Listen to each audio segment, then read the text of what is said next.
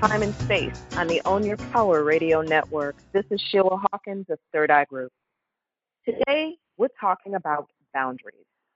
I'm going to start by posing a question to you. Do you have boundaries when it comes to your time? Sad to say, many don't. And if you're one of those people, I want you to listen up, take notes, then the steps to create boundaries to support your productivity.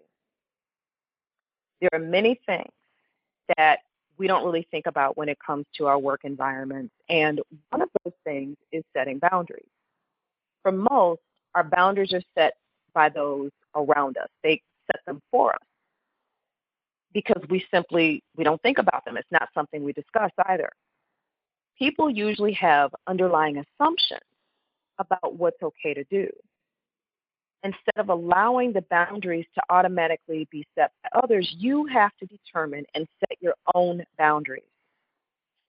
Start by observing the current boundaries you have in your environment. What boundaries exist? If your office is in your home, think about the lines that your family and friends cross every day. Are they walking into your office while you're working on a regular basis, or is it hard to get them to respect your space when you're on the phone with clients? Do they take things from your desk? I know when my son was young, he used to kidnap my scissors and my tape dispenser for art projects. I bought him a larger pair of scissors, or as we used to call them, the big scissors, and his own tape dispenser along with a supply of tape, and that put an end to that. That boundary wasn't crossed anymore. People always cross boundaries, and some will test you. It's your responsibility to let them know that they're crossing a boundary. Not communicating that your boundaries have been crossed has you give up your personal power, and it will continue until you shift the situation. The underlying assumptions I mentioned are based upon societal values. They grow, but aren't usually discussed. Usually that discussion just never takes place. If you don't have boundaries set, now's the time to think about them. Determine what things you won't do and create what I call your not to-do list based upon your own boundaries. Think about boundaries as they relate to you personally. Make yourself a priority. Because if you don't take care of you first, you can't take care of anything else. And I'll give you some general guidelines if you find this to be a bit of a struggle. So first off, what things do you want to limit? What boundaries do you want to create in your environment, around your time, and around you personally?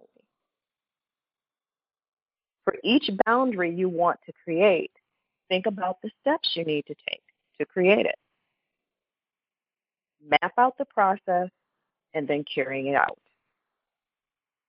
And make sure that when your boundaries are crossed, that you communicate effectively so that it doesn't continue to happen. And as time moves forward, review how you're doing with your boundaries. What's working, what's not working, and make the necessary shifts. Really, you should be doing that with everything when it comes to your productivity, looking at what works, what doesn't work, getting rid of the stuff that doesn't, and creating things that do work. Having boundaries impacts your productivity because they set the limit for what you will allow as far as your time goes. Internal boundaries protect your priorities, and external boundaries protect your relationship with yourself. Both are really important. Boundaries, in a sense, refine that work-life harmony and keep you from giving away your personal power. That's all the time we have for this episode of Time and Space. For productivity tips and real-time information, check out my blog at timeandspaceblog.com. And I also invite you to visit thirdeyeGroup.net to learn more about me and what I do. Until next time, get it done.